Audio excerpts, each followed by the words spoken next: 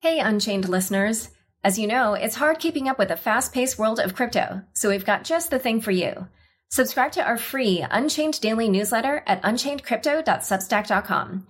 You'll get the latest crypto news and original articles from our reporters, as well as summaries of other happenings and bullet points, plus our meme of the day, all curated and written by our amazing team. It's still your no-hype resource for all things crypto, just in newsletter form. Sign up at unchainedcrypto.substack.com. Again, the URL is unchainedcrypto.substack.com. Hi, everyone. Welcome to Unchained, your no-hype resource for all things crypto. I'm your host, Laura Shin, a journalist with over 2 decades of experience. I started covering crypto 6 years ago, and as a senior editor at Forbes, was the first mainstream media reporter to cover cryptocurrency full-time. This is the June 8th, 2021 episode of Unchained. Next week is the 5-year anniversary of Unchained. If you want to send in a question or comment for next week's show, which will be a mini AMA, the deadline to get your submissions in is Thursday, June 10th at 5 p.m. Eastern or 2 p.m. Pacific. Send it via email to hello@unchainedpodcast.com and write anniversary in the subject line. And also let me know how to pronounce your name. Thanks for listening to Unchained all these years. I never imagined it would change my life as it has, and I'm so grateful to all of you. Today's episode is sponsored by EY Blockchain. Ernst & Young is committed to supporting integration of the world's business ecosystems on the public Ethereum blockchain. The Crypto.com app lets you buy, earn, and spend crypto all in one place. Earn up to 8.5% interest on your Bitcoin and 14% interest on your stablecoins, paid weekly. Download the Crypto.com app and get $25 with the code LAURA. The link is in the description. Tezos is smart money that's redefining what it means to hold and exchange value in a digitally connected world. Discover how people are reimagining the world around you on Tezos. Today's topic is Bitcoin and what the on-chain metrics tell us about the price. Here to discuss are Willy Woo, an on-chain Bitcoin analyst and writer of the Bitcoin Forecast, a market intelligence newsletter, and Raphael Schultz-Kraft, co-founder and CTO of Glassnode. Welcome, Willy and Raphael. Hey, Laura. Great to be back. Hey, Laura. Thanks for having me. Well, 5 years of the podcast. I didn't know. Congrats. Thank you. The market has been in the doldrums recently with Bitcoin as of the time of this recording, which is Thursday morning Eastern, the day before the official start of the BTC Miami conference, trading in the high 30,000 as opposed to 30,000 range, as opposed to the $64,000 that it was at in April. And Bitcoin recently saw a big sell-off on May 19th, which featured the largest daily candle in Bitcoin history, which showed an intraday price range of $11,500. It was also the day in which an all-time high of $4.53 billion in losses was hit.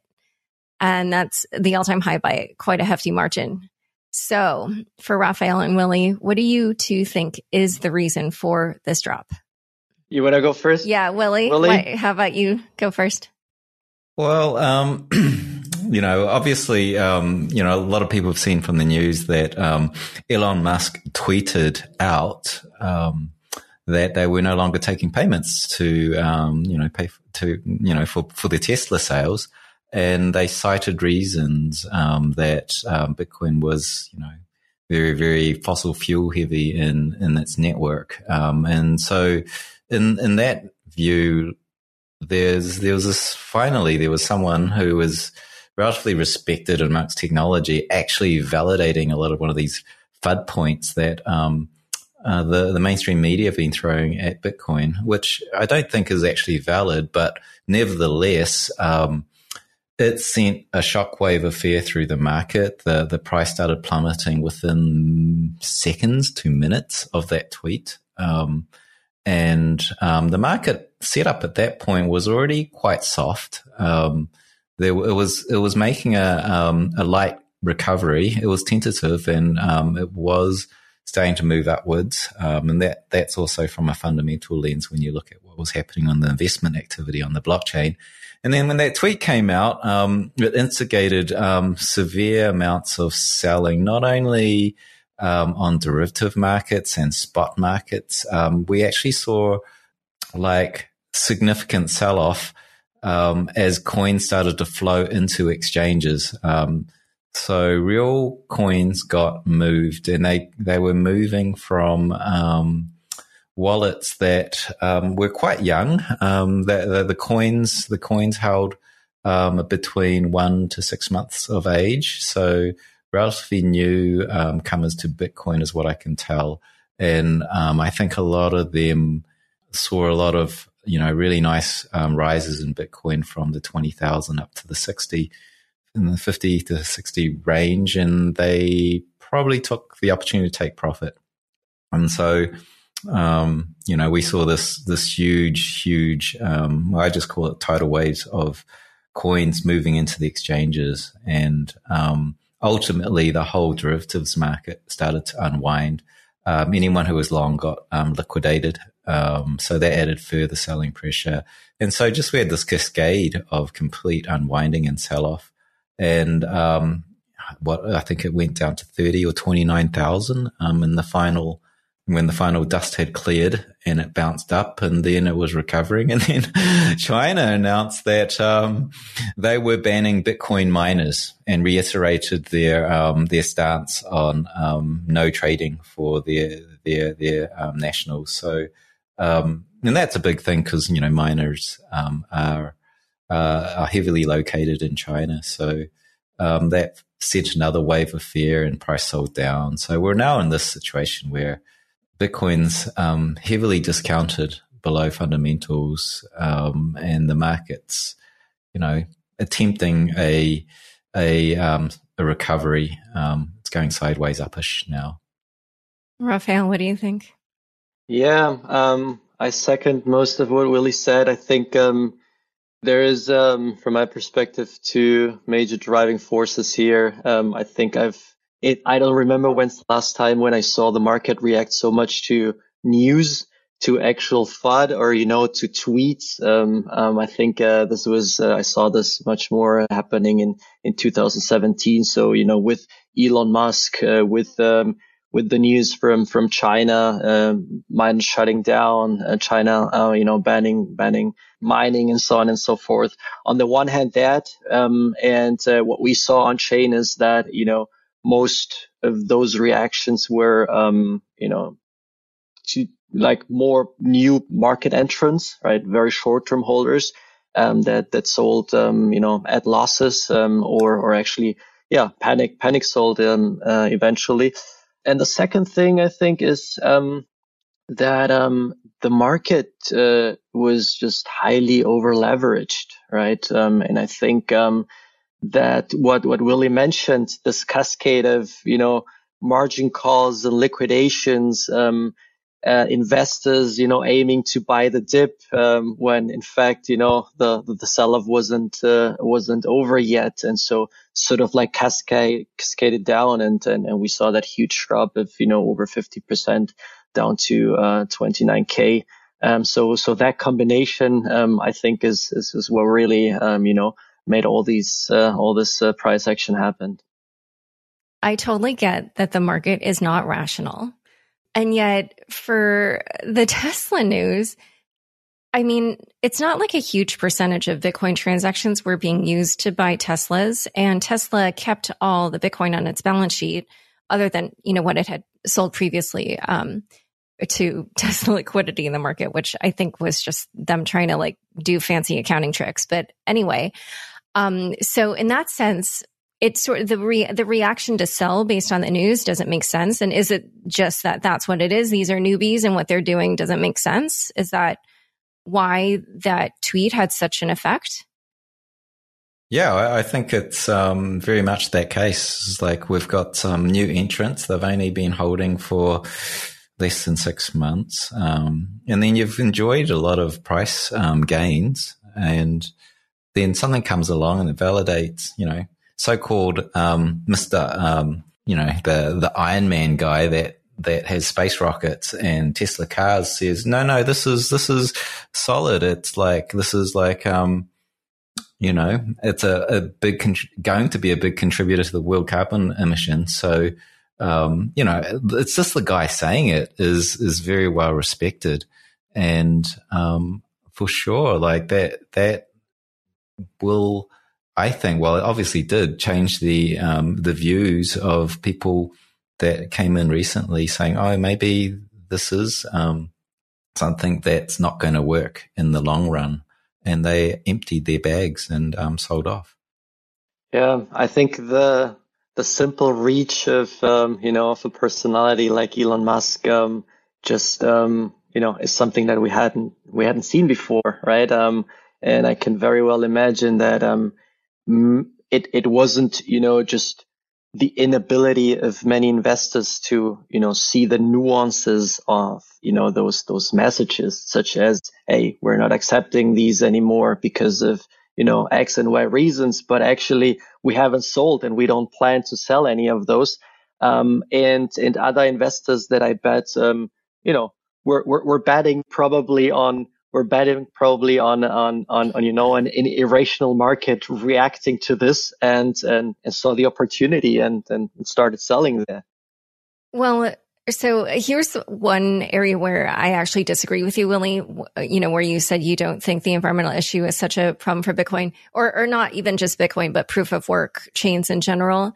Granted, I used to cover the environment as a reporter, so maybe I'm kind of tuned into that segment of the world a little bit more than the average person, and perhaps in that regard, give them more weight than they have. But I feel like their concern is only just growing because, obviously the more time we let lapse without doing anything about it, the worse the problem will be and the harder it will be to fix. So in that regard, I actually feel like that could be quite a concern for Bitcoin going forward, but you seem to really not think it is merited.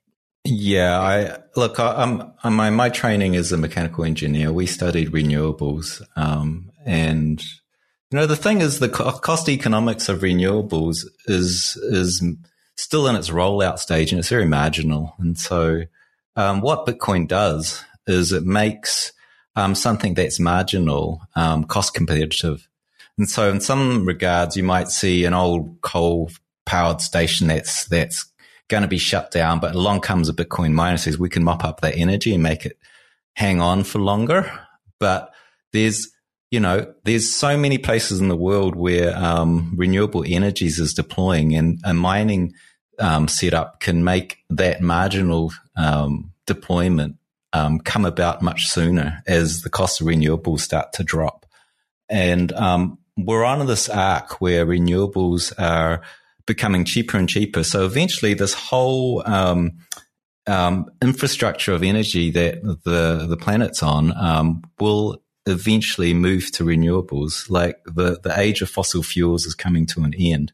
And so what I see is that, like, you've got this tool here that's making things that are marginal, mainly renewables, and it's going to accelerate that. So that's the argument.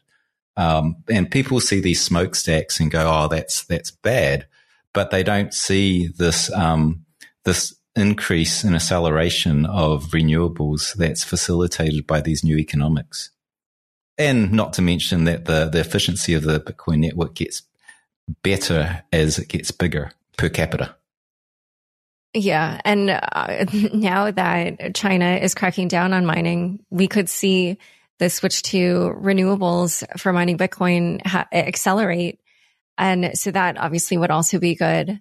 And I think what you're referencing too, when you talk about renewable energy generation and combining it with Bitcoin mining, are you referring to the Arc Square paper that they put out, talking about how the economics of that could make, renewables stronger?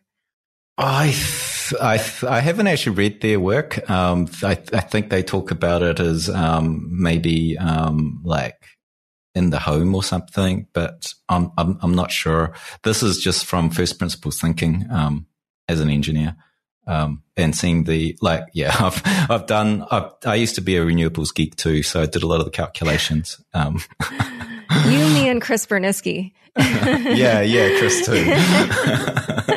Yeah, but I have done the calculations, Okay. One other thing that I wanted to ask you too about who was selling at the time was, Willie, I think you had also, it was tweeted or you wrote about this in your newsletter, that you also saw some institutional selling Can you talk about that a little bit more?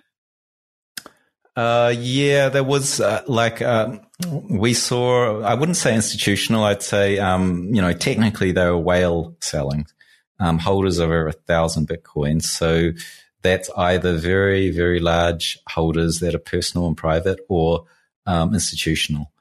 But like their holdings dropped, and they were dropping slightly before the crash. And so, yeah, that dropped. And unlike, normally what we see is what we have seen in past months is whenever the institutions or whales dropped their holdings, the next tier below, which is like 100 to 1,000 Bitcoins in holdings, they would gain almost a mirror image, and they were soaking up those coins.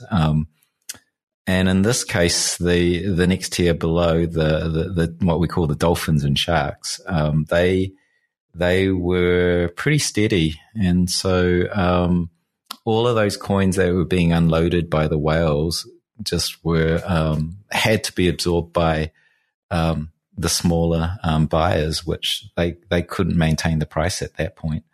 And so, yeah. Despite the interesting thing was that as this whole thing started to cave and the price dropped, and crypto Twitter, the world was going, Bitcoin's going into a bear market. We don't see 50% drops like this without like a bear market. That was completely different. That view was completely different on chain. We saw a whole lot of new entrants come in for the very first time to buy their Bitcoins, and holders of one Bitcoin or less. So, $50,000, $30,000 investment. Those numbers started skyrocketing. And so, smaller players came in to buy that dip. And, so the actual user count, on the network increased as this thing was selling down. And it's just that the buying power by a sea of smaller retail was not sufficient to counteract the sell-off coming from whales. And Raphael Glassnode recently wrote a blog post also talking about a potential slowing in institutional demand. How are you all determining that? Yeah, so what we see is, one is maybe the institutional products, right? The GBTC, the ETFs that have been trading at a discount for quite a bit now, which they seem to recover slowly. We'll see how that plays out within the next couple of weeks and months. But what we saw is that going into the end of 2020 and early 21. We saw this huge, unprecedented spike of number of whales in the network on chain, right? And that started cooling off, in February, even in March. So that kind of shows that, distribution of potential, institutional or whale buying into smaller hands. And I think ultimately, this led to what Willy says. Although we see this huge entrance of new network participants, right? Of new users coming into the network, they were simply not able to sustain the price because because of the buying power as compared to this institutional rise or whale rise that we saw towards the end of the year and beginning of this year. And I also, you guys parse out the chain metrics in so many different ways. And I know both of you have also seen some trends when it comes to the movement to and from exchanges. What are you seeing there, and what does it say about where the market is headed? Yeah, I think so what we saw, the trend that we started seeing since essentially a bit over a year, since Black Thursday was this general depletion of supply on exchanges, and so that of course leads to some sort of liquidity squeeze, there's not enough essentially to be bought up, and so this reduces substantially the selling pressure. With the rise to new all-time highs, and before and now, after and during this drop, we've seen we saw some increased supply on exchanges, right? That is now cooling off again, and so these coin movements really tell you a story about investor behavior on chain, and the liquidity and potential sell pressure that you see there. It's a bit more nuanced than people usually put it, because it really depends on the exchange, and we've seen recently, this sort of like this geographical difference between increasing supply on Asian exchanges, decreasing supply on US exchanges, right? So there might be some geographical things in play as well. But generally, you can see this recent cool off that that it seems like investors are essentially done with the sell off. Well, actually, in order to kind of paint a broader picture, the three exchanges that you were talking about that are picking up coins are Binance, Bitfinex, and Bittrex. Is Bittrex? I thought that was an American exchange, or I don't want to get ahead of myself here, but I thought, or at least that they were operating there, maybe. But I don't want to get ahead of myself. I'm pretty sure it's American. I'm pretty sure it's American. Is it? But it's not a very large by volume exchange. It's not. The main, the big 800-pound gorilla is Binance. And, that's interesting, because I'm seeing even in the chart analysis and looking at the way in which the price action is analyzed, the selling comes from Binance and the buying comes from Coinbase, and there's a net shift in coins. And I don't know if it's some intricate arbitrage thing that's happening, or whether or not it is actually Chinese, the Chinese selling their coins. And now that we've seen they're banning mining, I don't know what's causing that, but it definitely looks like the West is buying and the East is divesting. So I don't remember what the exact wording was in the blog post where it talked about that, but I feel like it hinted at people essentially trying to move their coins offshore, maybe to avoid certain regulation or something. So capital flight. But Willie, you feel like it's simply that Asians are or the Asian market is selling, and that the Western market is buying. I'm just guessing at theories. I have no real information. I'd probably have to, figure out what's really happening in the industry by talking to people, rather than just looking at the sheer numbers on charts. But yeah. And, back to this point of the supply on these exchanges, the interesting thing for me is that we've been in an era with such strong institutional and high net worth buying that on-chain has become very dominant in the first half of this year, because those guys move their coins off the exchanges and put it into cold storage. But now we're in this phase where retail's really ramping up, and they're coming in to buy this dip. And typically the second half of these, 1 year bull markets that, go crazy vertical, the tail end of it is very, very dominated by retail. And I think the picture might be a little bit harder to read, mainly because there might be a lot of buying from retail. But they don't withdraw from exchanges as much as an institution would. They're quite happy to leave their coins on their Coinbase wallet. And so you'll see potentially the supply on these exchanges increase because they're in long-term holdings by retail. And it looks like coins are being sold in, but in actual fact, they're in long-term hold by retail who are just using their exchange wallet. So I think the second part of this year will be quite interesting, and I think we need to know that and that effect is happening.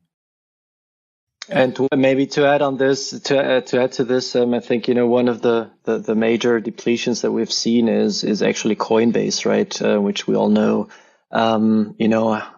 they have custody service again, also for institutionals, and actually we're currently doing some research on, identifying some of these, larger clusters of on-chain that seem to be very, very closely related to, the coin chain, the Coinbase wallets that we see, whether it's, Coinbase custody or something else. Hard to say, but at least it's something that interacts very, very closely with them. And so, as Willy says, much of that could be related to institutional buying versus, retail, on the other hand, potentially more on Binance and so on that, just come in and leave their coins on exchanges in order to keep trading. So I do want to ask another question about institutional, but before we get to that, just to continue on this Binance thread, one of the Glassnode posts talked about how it could also be that people are moving coins to exchanges, not simply to sell, but also because they either want to rotate into ETH or they want to trade on chains like Binance Smart Chain. So do you think that that's also, influenced the sell-off in the Bitcoin price? And would that also account for this movement we're seeing of coins going onto Binance?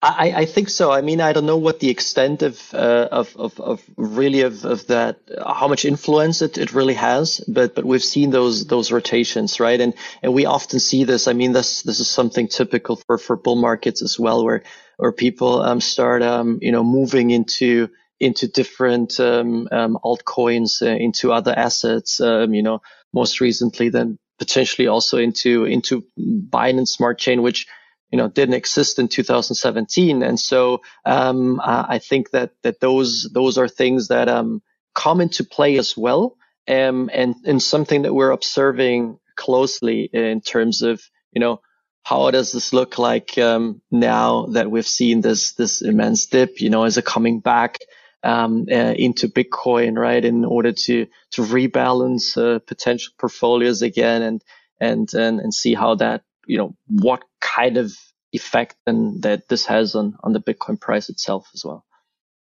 And so to just wrap up this institutional conversation, I did also want to ask about GBTC, because the story around that has shifted quite a bit in the last several months, from what it really had been for years. Can you tell us what changes we've seen there and what that says about this current market? Sure. I think I saw this too, and I was actually a bit surprised, to be honest, to see this huge flip in the last couple of months, because that narrative was a big one, right? And this was the essentially the front page of, hey, institutions are here. The holdings of GBTC were going up for months. People were comparing it that they were scooping up more coins than actually coins were being mined, and so this was naturally seen as something very, very bullish. And then that changed, and that change happened actually coincided with the introduction of the Canadian Purpose ETF, right? And so people were speculating, right, whether investors might be reallocating and going into the ETF rather than GBTC, just because of the structure of how these funds or the trust is being set up. And so the GBTC premium dropped, and flipped actually into a discount. And for me, this was actually going to be something that, people must be arbitraging this, right? So it's just going to be, a very short period of time, and it will, flip positive again very, very quickly. But, this has now sustained for 2 months or so. I don't even know, for very, very long. I think much of that has to do with, the structure of the trust itself. And, but I'm not too deep into that, so I cannot say whether this is true and whether because it seems like it's a one-way road, right? You can sort of like put things into there, but it takes a lot of time to recover them. It seems like the discount has cooled off a bit. I mean, it's still negative, right? But it's going sideways. And so I'm super curious to see how that plays out, specifically because the ETF itself is also trading at a discount currently. But maybe Willy has more insights on that as well. Yeah, I found it interesting that, the arbitrage was not closed. We didn't see buyers buying Bitcoin at, what was it, over a 10% discount at one point. You don't want to buy exposure to 20 Bitcoin. At some point. 20% discount on, you can either buy Bitcoins on Coinbase or you can buy the ETF at 20% discount. I found it phenomenal that, sure, if no one could arbitrage it because of the structure of that fund, surely investors would see that opportunity and bring it back up and maybe reduce their buying on standard exchanges, but it never did. And I don't know. It was always this mystery to me. But I have seen in this start to the dive flip, or the change directory, and now the premium is starting to become less negative. So that's, that's a positive sign. That's saying, people are starting to buy this ETF. So there's more demand coming from that side. But I think overall, that was a warning sign in hindsight, kind of this hidden warning sign that there was market selling in the ETF. The ETF holds, I think, is it like 3% of all Bitcoin supply? It's something like that. I'm not sure.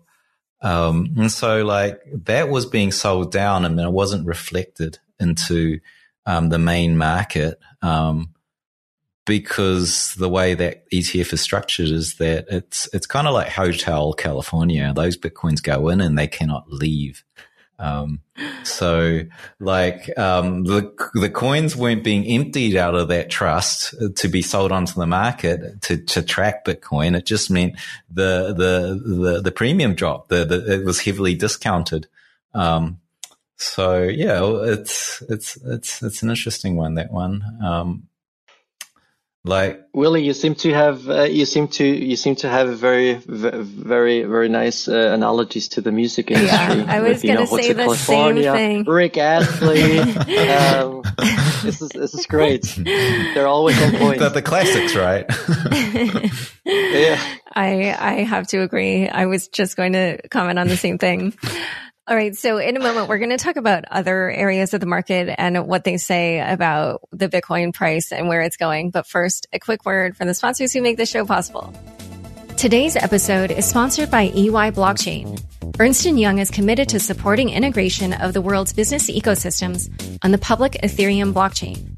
Join our 5th annual Blockchain Summit and Education Series on May 18th to 21st for a deep dive into zero-knowledge privacy technologies, accounting, and tax rules, as well as the future of finance. Sign up and learn more at ey.com/Global Blockchain Summit or blockchain.ey.com.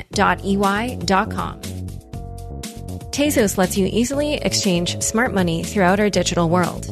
A self-upgradable blockchain with a proven track record, Tezos seamlessly adopts tomorrow's innovations without network disruptions today. Because of this adaptability, engineers, conservationists, entrepreneurs, collectors, game developers, and artists from around the world are building, creating, and using Tezos every day. Discover how people are reimagining the world around you on Tezos. With over 10 million users, Crypto.com is the easiest place to buy and sell over 90 cryptocurrencies. Download the Crypto.com app now and get $25 with the code LAURA. If you're a hodler, Crypto.com Earn pays industry-leading interest rates on over 30 coins, including Bitcoin, at up to 8.5% interest and up to 14% interest on your stablecoins. When it's time to spend your crypto, nothing beats the Crypto.com Visa card, which pays you up to 8% back instantly and gives you 100% rebate for your Netflix, Spotify, and Amazon Prime subscriptions. There is no annual or monthly fees to worry about.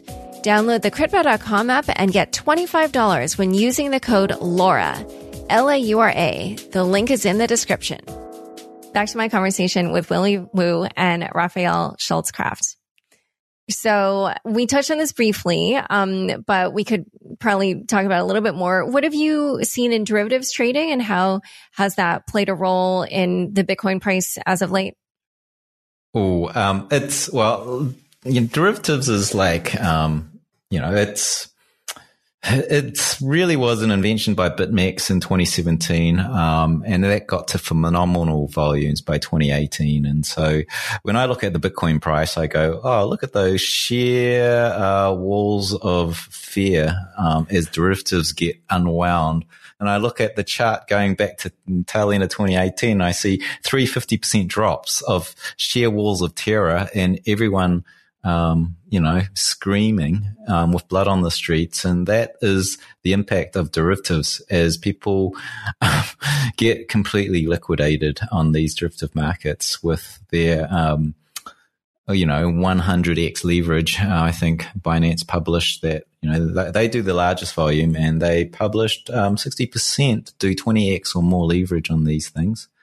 The price volatility of Bitcoin has made market jumps upwards since derivative markets have been out in force. I think that a lot of people are trading these things, and I don't know, it's a little bit like crack cocaine when you're on 100x leverage, and it's fun if you can make something. And then we've got now a generation of Bitcoin traders that are like experiencing this. On the one hand, they're learning how markets work, how you can, push price around, you can buy things, you can liquidate other people. It's like this full on game. And then the other side, you get this, crazy kind of whipsaw in the Bitcoin price, which deters long-term investors because the volatility it does some pretty crazy things, and no different from what we just saw now with this, almost 50% drop, and in COVID also. And to put this in perspective, I think the last metric I had, I didn't read how many people got liquidated in this last crash, but one of the unwinds from the low 60s, that was a derivatives unwind, and it happened when I think the miners tripped over the power cord in China, and the hash rate dropped on the network. People sold off. The derivatives went into a cascade of liquidations, and it was 1 million traders that got liquidated. So there's only about 150 million holders of Bitcoin in the world, and 1 million of them are trading derivatives. And wow, that's like a generation that is learning how to trade markets I think this is a new thing. This is a new phenomena. When we look back on the history books, this is like a generation learning how to trade. All right, Raphael, do you want to add anything? Or we can talk about stable coins. There's quite a lot to cover when it comes to stable coins. Sure. Let's move on to stable coins. Happy to talk about that. I did see that one of the Glassnode posts also talked about how in the months leading up to the Coinbase direct listing, demand for stable coins was so high that Tether, USDC, and DAI all traded above the peg for a month. So why is that? Can you explain? Yeah, I think people might have just been looking for, liquidity to exit, right? I mean, in the end, for I feel like as we see this, right, the price of a stable coin, even if it's pegged to the dollar, is susceptible to, just market forces. And if there's huge demand for those, potentially for people to, because they're wanting to exit, right, and to move into those coins. We saw that, the peg for USDT, USDC, and DAI, just was, for over a month, just slightly above the dollar peg, right? Wait, but can you break this down for me? Because I don't know if I fully understand, because obviously the Coinbase direct listing, that's, in the traditional stock market, that's like a totally separate financial system. And then you're saying like people might want to exit their cryptos. So I don't feel like I really understand the connection. Yeah. Yeah, that's one of the interpretation of what we saw, right? Because it was rather constant over a period of a month, just before the dip, right? And so this is looking at those pegs and how they deviate from the actual underlying value, is something that essentially by chance we saw, and we're currently looking a bit more into some more systematic analysis on how that really changes over time, and if that actually means anything at all or what it does, because we just saw it across multiple stable coins over that period. But what would the trade be? It's that they maybe themselves don't own Coinbase stock. Or is it for the people that do? Like, I didn't get who it was. Was it the people who have Coinbase stock or the people who don't? I think that's speculative. Like I couldn't say, right? I mean, it's something that is, I wouldn't go as far as to bring in that interpretation. I'm leaning more towards, the sole sort of like, data driven, observation of what that peg and what the price say. So I wouldn't want to go ahead of myself there too much, right? So that's one part of what we've seen with respect to stable coins. The other thing is that it has the supply has increased quite a bit, right? And we've seen this actually accelerating during this during the drop as well, right? So what this means is essentially that we believe that there's a lot of gunpowder out there, right? That can be used essentially in these markets to buy up Bitcoin and essentially increase the price. So one of the metrics that we look at is the stablecoin supply ratio, right? That essentially compares the supply of the stable coins to Bitcoin, and actually Willy had a very nice modification of that, adjusting for the downtrend over the last couple of months, and that actually shows that we're historically at the low end of it, which could indicate that there is that there is essentially comparing it historically as looking at this oscillator, a lot of dry powder to start moving into Bitcoin again. So people are essentially buying a lot of stable coins, kind of waiting for a kind of a type of bottom in the market to deploy. Is that what that indicates? Okay. Yeah, because like if you're selling out of your Bitcoin and Ethereum and whatever cryptos you have, you're going to sell to US dollars, and you've got a choice, right? You're going to either sell to US dollars and withdraw it to your bank, or the other choice is to sell it to a stable coin and keep it in digital form. And that is the advantage of you can just move it straight back into crypto very quickly and effectively. So what we've seen is a lot of the value go out of crypto and into stable coins, sitting there on the sidelines, just ready to flow back in once the picture of price action starts to move bullish. So it's a good picture, It's like if it was bearish, I would say people would want to exit their stable coins and move it to stocks or something, or gold or something traditional where you wire the money out. And we're in these historic kind of all-time highs of stable coins when once you take out the skew in the picture. So I think it's very positive for the longer term price, that we're kind of in regions where we've overextended and overselling. That's my interpretation of the data. And like we've got a lot of upside, and the downside is quite limited at this stage.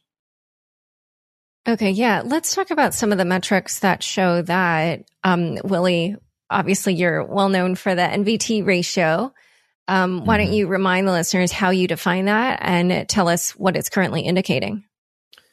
Okay, so most people are familiar with price earnings ratio in stocks, and Bitcoin doesn't really have. It's not a company. It doesn't have earnings. What it does have is it's a pure store of value network. So what it does have is volumes of Bitcoin moving between investors. So you can measure the value moving between investors as how active that network is as an investment network, and you can run a ratio to its network value, the market cap, and that's essentially NVT ratio. It's the price earnings for Bitcoin. You can, it's a fundamental equation. You can put it down in first principles, and you can show that price earnings of Bitcoin, which is NVT, multiplied by the volume, that oscillates. It gives you a valuation for Bitcoin. Just like you might say this company has a 4x multiplier from its price earnings, this category of company. And so you can go, okay, let's see what earnings it does. And okay, the valuation is 4 times. That is essentially what you can do with NVT. And NVT is that pure ratio, like a price earnings. You can multiply it by the volume and the long-standing volume, like the median, and you can map it back to the price domain. And so it gives us a very nice kind of trace of where the value should be based on the investment volume going through the network between individual investors. And currently that sits at $55,000, even though we were not long ago in the low 30s. It's in a historic band of undervaluation. And I notice, Plan B's pretty well known stock to flow ratio, another fundamental based on the scarcity dynamics of the network. That's currently at $65,000. So those two are pretty much in the higher agreement of between $55,000 and $65,000. And also, if you look at how far the price is currently deviated from that metric, it's also in a band where it's all-time undervaluation when you look back on the history. So, something that confuses me a little is if we're at this moment where Bitcoin is, quite well undervalued historically, and yet at the same time we're at this moment where there's this huge amount sitting in stablecoins. Then why aren't we starting to see kind of the beginnings of a more bullish market? Or maybe we are, and I'm just not aware that that's what you're thinking. Yeah, I actually think that we're in a post-capitulation reaccumulation of coins. So many whales dumped out, and it'll take a bit of time for those coins to be reaccumulated. And I think once the price action starts to tip properly bullish, so maybe a little bit of sideways, and the price action starts to look good, I think a lot of those stable coins will come back in. And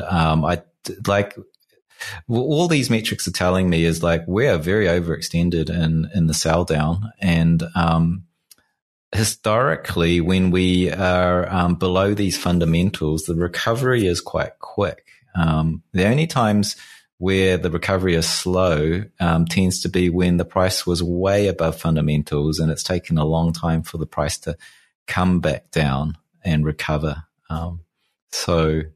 I think a lot of this is telling me the time to recovery is going to be faster than maybe what we saw in 2019. It took months after that 6,000 to 3,000 drop. And I think it'll be a lot like the COVID white swan crash in 2020. We dropped below fundamentals there, and we recovered in a matter of about 8 weeks, I think. Yeah, this actually reminds me of something I wanted to touch on at the very beginning, because one thing that surprised me was that neither of you mentioned that the May 19th sell-off was kind of like right around the time that taxes were due here in the US. And I did wonder, because I did see other people saying that that could be a contributing factor. Do you guys both think that that could have been as well? I actually don't know too much about, tax behavior in the US. I'm not a resident there. I mean, if it is, and people often point to that, right, when spring is here, that it does have an effect, and always when we see those dips, around that period, right, on a yearly basis, essentially, it's being pointed out as, one potential factor for the corrections, for the dips, and for those price drops. From my perspective, though, this year, the Black Thursday last year and so on, they definitely go beyond that, right? And I think there's these more obvious factors that led to those more extreme corrections than they usually happen. But overall, it seems like there is some effect due to tax season in the US on the price. From my perspective, I wouldn't overestimate it too much, but it's probably plays some role. Yeah, I'm just realizing I asked 2 non-Americans this question. Yeah, but I know that is that thing. Walk away in May, I think. Now I know it's maybe because of tax reason. No, but it's normally in April. Yeah. It was only pushed because of the pandemic. 1 month. Oh, okay. Yeah, because it's normally April 15th. Yeah. And this year it was May 17th. Yeah. Well, I can't remember why, but I'm looking at it's something to do with COVID. And it doesn't seem to backtrace that great, like a lot of times in April, it's climbing quite rapidly in the Bitcoin price history. So no, I'm not sure. Even like now, I think we're in an era where a lot of people are choosing to not sell their Bitcoins to pay down taxes because that incurs even more taxes. They might just collateralize it and get a BlockFi loan. So, more leverage in the system, but I noticed that people are doing that rather than to incur a tax event on capital gains with their Bitcoins. Yeah. And I was going to say it could be a bunch of the DeFi yield farmers, but since there isn't a huge overlap with the Bitcoin community, it may not be the case. All right. One other of your favorite metrics, Willy, is SOPR. I actually don't know what that exactly stands for. I know how you define it, but can you give us the definition and explain what it is that says about the market now? Sure. This is Renato's metric, who called it spent output price ratio. So profit ratio. Profit ratio. So essentially, let's say we'll pick a day and I'll get someone to count every coin that passes between, let's say, investors. We just look at between wallets. But let's say the ideal case is investors. Glassnode actually does it for investors. And you go, all right, those coins moved. And you can, because the blockchain tells you when those coins arrived in that wallet, the price that the seller sold those coins for. And now today this is the price they sold it for. So you can get a profit on that. That guy sold for, maybe $50,000 of profit with all those coins. And that person sold at a loss because they bought at a higher pricing. And so you kind of do a ratio of the profit that is transacted during that day. And you can say you get this readout, you get this chart. And typically what you see is this chart, in a bull market, the price runs up higher and higher and higher. So anyone who's transacting coins is obviously moving coins that are now at vast profit. And so once the price starts to tip, the people are now selling their coins, and some of them are selling at a loss because it's now possible to sell at a loss because it's coming down in price. They bought earlier when it was higher. And generally what you see is, as it goes down, more and more people sell because they're taking the profit that they've got on the table while it's still in hand. So this is this profit taking coming as SOPR goes down and down and down and down until it hits the 1.0 line, which is like there's on average the coins that are moving between investors in the market are no longer carrying any profit. And so typically in a bull market, no one wants to sell at a loss, so the selling stops and the price bounces up. So SOPR is this really nice kind of chart that tells us, when does the profit taking end? When it hits the 1.0, there's a high chance the market will no longer sell at a loss if we're in a bull market. And so, yeah, SOPR in a nutshell. All right. So we're running out of time. So I want to touch on a few things before we wrap up. But one is obviously a huge trend in Bitcoin the last 9 months, 10 months has been corporate treasuries buying up Bitcoin. And after this winter's Bitcoin for Corporations event that MicroStrategy held, I kind of expected we would start to see, after some time period, another steady drumbeat of corporate news about Bitcoin being added to treasuries. But it's actually kind of died down a bit. And I wondered if you're seeing any evidence on chain or even just hearing from the industry, where that's going. Is that a trend that has kind of died out, or is it just something that takes a while because we're talking about corporate treasuries here, or where do you think that is headed? So from my perspective, it's something that will continue, right? And that continues. The thing is that, what you hear is obviously, publicly traded companies, and only those that started those processes very early on, to get those, Bitcoin on their balance sheets. We have to remember that those are processes that, take quite some time, right? It's not like, hey, let's buy and then that's it. And so, now that the infrastructure is essentially there, that wasn't simply there a couple of years ago, and for sure not during the last bull run. This is now possible for those, right? And I think what we heard so far are those that really started, setting up their Bitcoin strategies very early on. And from what we saw on chain, this might have cooled off a bit when you look at large whale entities on chain. I mean, of course, they're not always, mapped one to one.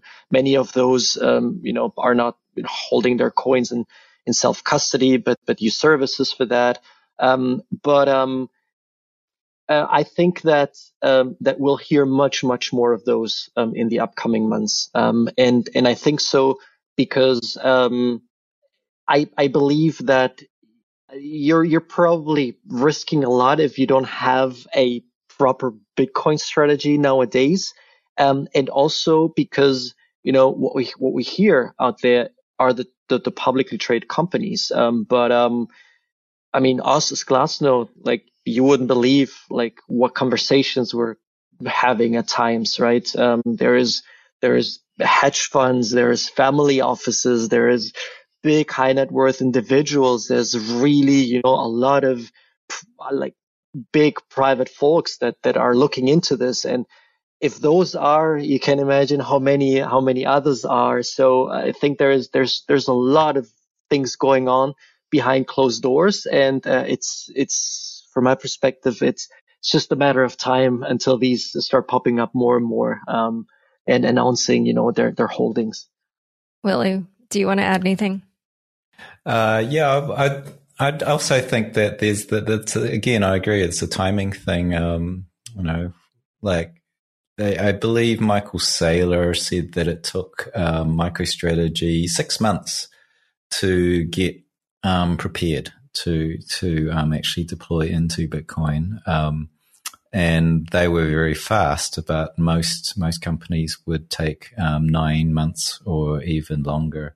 And so I kind of started the clock ticking from when that conference kicked off and said, well, let's go 6 to 9 months, probably 9 months. And I was like, that's going to be very, very interesting. If those guys really do deploy, and it is going to be in that time frame, we're looking at a fourth quarter of this year of buying from large ticket sizes, which is typically what we kind of expect. That's the time where the bull market starts to wane. The momentum starts to die out around there. But if those guys come in, I'm thinking that's going to make a very interesting fourth quarter, because most of the models predict or are just guessing that, like past cycles, we might top out near the fourth quarter. So it's an interesting timing if this money starts coming in all around then. Yeah, we'll have to see. So one other kind of wild card is that I did notice in some of the recent analyses, Glassnode has referenced holders rotating into ETH, as I mentioned before.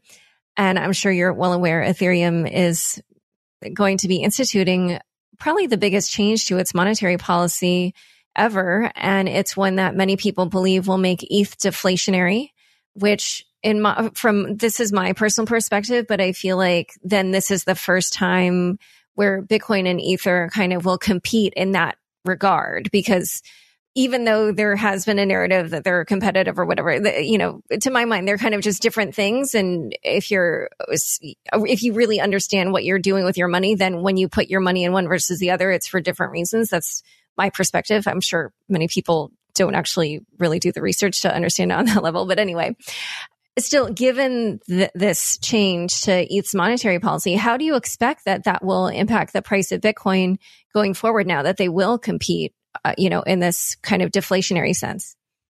Yeah, I think in terms of a store of value asset, I think Ethereum has been competing for a long time now, even as early as 2017. It was very young back then, but now we've had maybe getting on 6 years of price action history. We've had a lot of the kind of properties you want to see in a store of value asset develop inside the Ethereum network. Even though it's like a smart contracts network and we have DeFi running on it. I think a lot of the value that is accrued to Ethereum is really people wanting to hold it, locking that up. And I think, it certainly does impact the valuation metrics if you're going to reduce the inflation significantly. Yeah, I think that's what I'll say, is that it is developing those Lindy effects, and I have seen that it is becoming a choice for corporate treasuries. It's starting to, where previously the conversation was just Bitcoin. And is that because of this change? I would not know. I would not know. I think that for me, looking at this as an analyst, I go, well, actually, if you look at the Sharpe ratio, the risk adjusted return on this network, it's very similar to Bitcoin. And I think that the traditional world is very, very comfortable with diversifying and having baskets rather than all in one asset. Raphael, do you have an opinion? Yeah, I think. I'm more on the side of that those are not competing networks. I'm not quite sure if this will really grab so much of Bitcoin. I think Bitcoin is still, regarding its history, regarding its simplicity, or regarding this very static monetary policy that is has been established now for 12 years. It's still something that from my perspective and where I believe serious money at this stage is probably more inclined to deploy because Ethereum has just made other choices, right? And this change is experimental, right? I mean, it we'll have to see what like how much and what it actually does to it.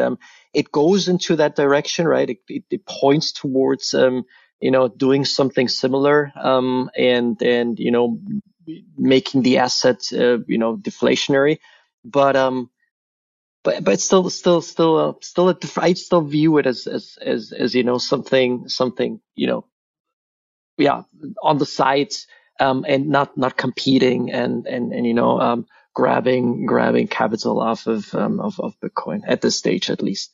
And we have to observe, how this actually plays out, and what it does with the ecosystem. I think a lot of the interest, though, comes from the fact that there's just so much development happening in this ecosystem, right?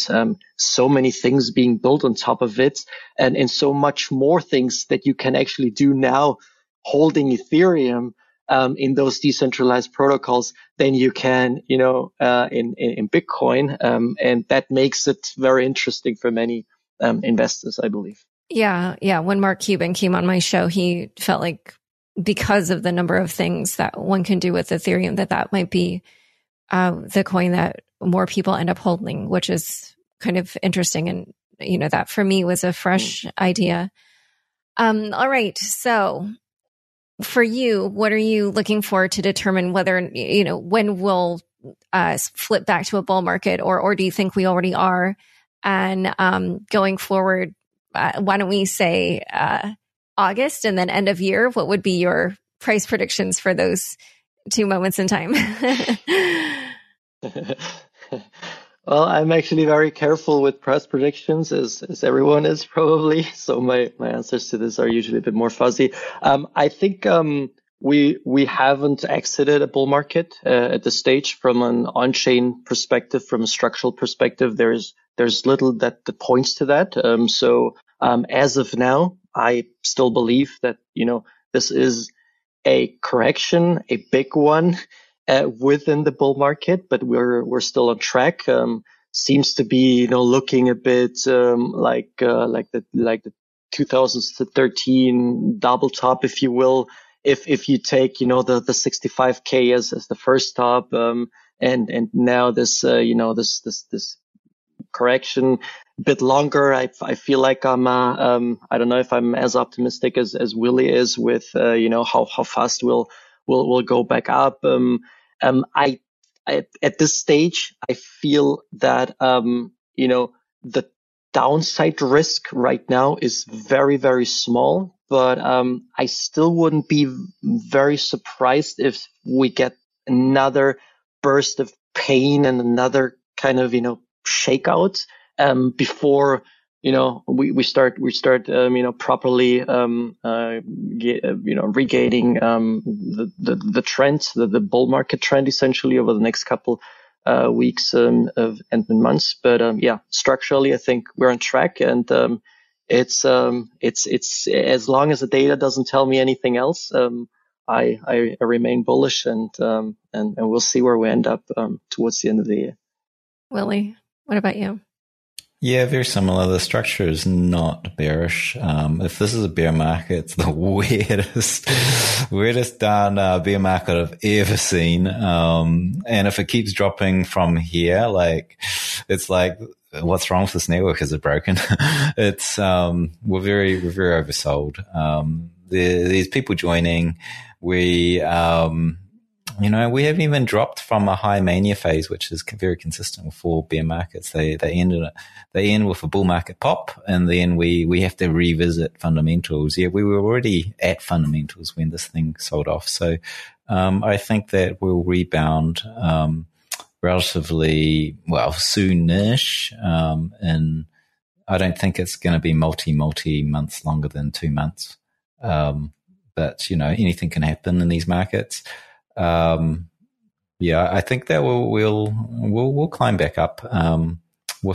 I'm pretty confident that there's nothing in the data that shows me this is serious. The most bearish thing I can find on the network is that capital was moved out of the network in terms of realized cap, which is good metric on how much is stored there, and so that's dipped quite a bit, and I haven't seen that before in the middle of the bull market.